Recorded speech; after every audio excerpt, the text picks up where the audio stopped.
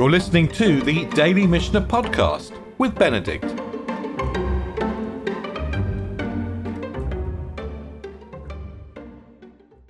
We're in the 13th chapter of the Mishnah of Shabbat, and we were talking about dual liability. Dual liability in the sense of hunting. So, tzvi shenichnas labait v'nal echad b'fanav, a deer enters a house and one person locks it. Chayav, he's liable. And we learned na'alu shnayim puturin, if two people lock it, they are exempt, because between them they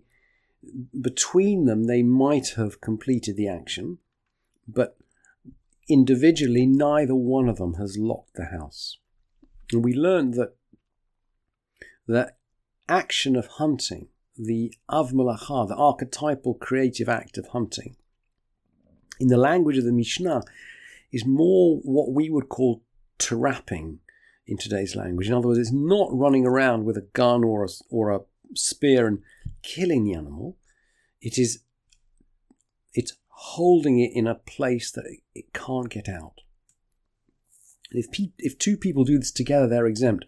And we couldn't really think, it was difficult for us when we discussed this Mishnah yesterday of thinking about situations where two people can jointly shut a deer in a house. I mean, we can think of them both jointly shutting the door, perhaps.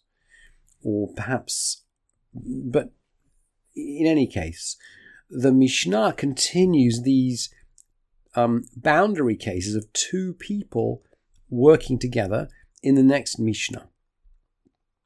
Yashafa echad al hapetach velo mil'ahu. So someone sat down in the doorway but didn't fill it. So in this case, the deer is inside the house, but there's a doorway open, so it's not trapped.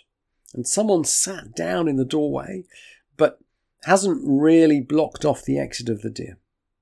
And the Mishnah continues, Yashaf hasheni umilahu. The second person sits down and fills it.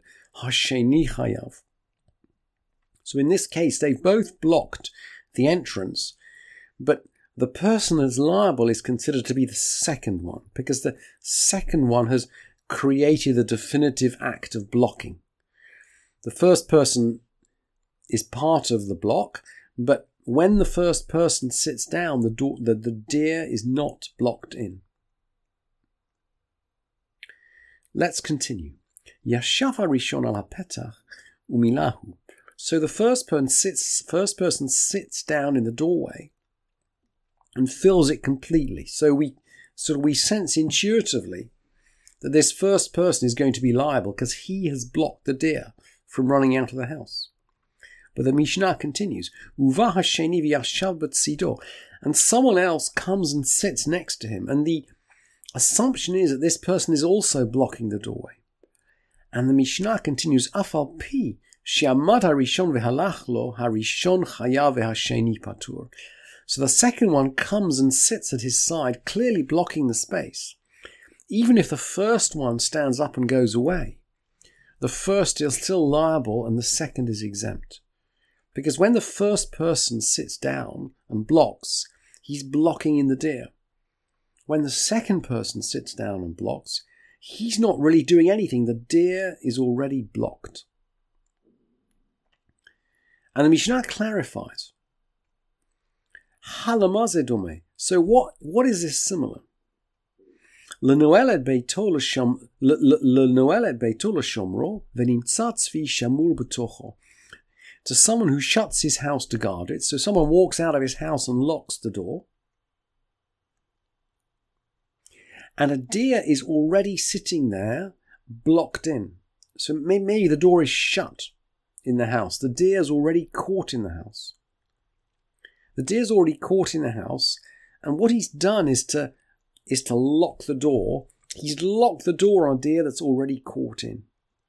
So in other words, the principle that the Mishnah is trying to elucidate is that in order to be liable to bring a sin offering, we have to, if you like, we have to carry out the whole of an action from beginning to end. We have to lock in the action we have to begin with a deer that can escape and end with a deer that cannot escape. We have to do the whole thing, or we're not liable. And that's the principle with which the 13th chapter concludes. And we know actually that the last chapter in the last Mishnah in any chapter is always significant. And interestingly enough, we're going to learn tonight the first Mishnah of the next chapter, which interestingly enough carries on talking about hunting, but then goes on to talking about wounding. In other words, about what we now call hunting. In other words, going out with a spear or a gun and actually wounding an animal. And in order to understand this, we need to know that there's a list of creepy crawly things in Vayikra. It's in the parsha of it's in the 11th chapter. It's in the parsha will come back to me. These will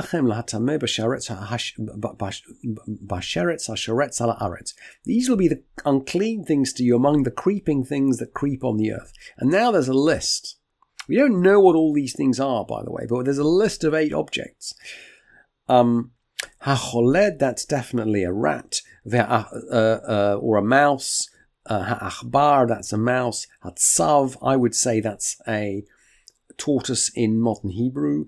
And then some things that we don't really understand what they are. They're kinds of lizards. Ha'anaka, ve'hakoach, ve'ha'leta'a, ve'ha'chome, ve'ha'tinshamet. 5 kinds of lizards. So 5 kinds of lizards with the rat and the mouse and the tortoise make a total of 8. And these are the 8 which the 14th chapter of the Mishnah begins with. Shmona sheratzim ha'amorim b'Torah, the 8 creeping things which are spoken of in the Torah. That's this list of 8 in Vayikra. Hatzadan ve'hachovel bahen chayav. Someone who hunts them or someone who wounds them is liable. So we know that hunting is an archetypal act of creation. It's an av malacha. Wounding seems to be as well. And the commentators disagree as to why wounding is. Maybe it's a derivative of slaughter. Maybe wounding an animal is associated with slaughtering the animal. And we know that slaughtering is an av malacha, an archetypal act. The Rambam says it's to do with dyeing, actually. So maybe it's to do with dyeing, that something changes colour when blood is released. Or maybe it's to do with there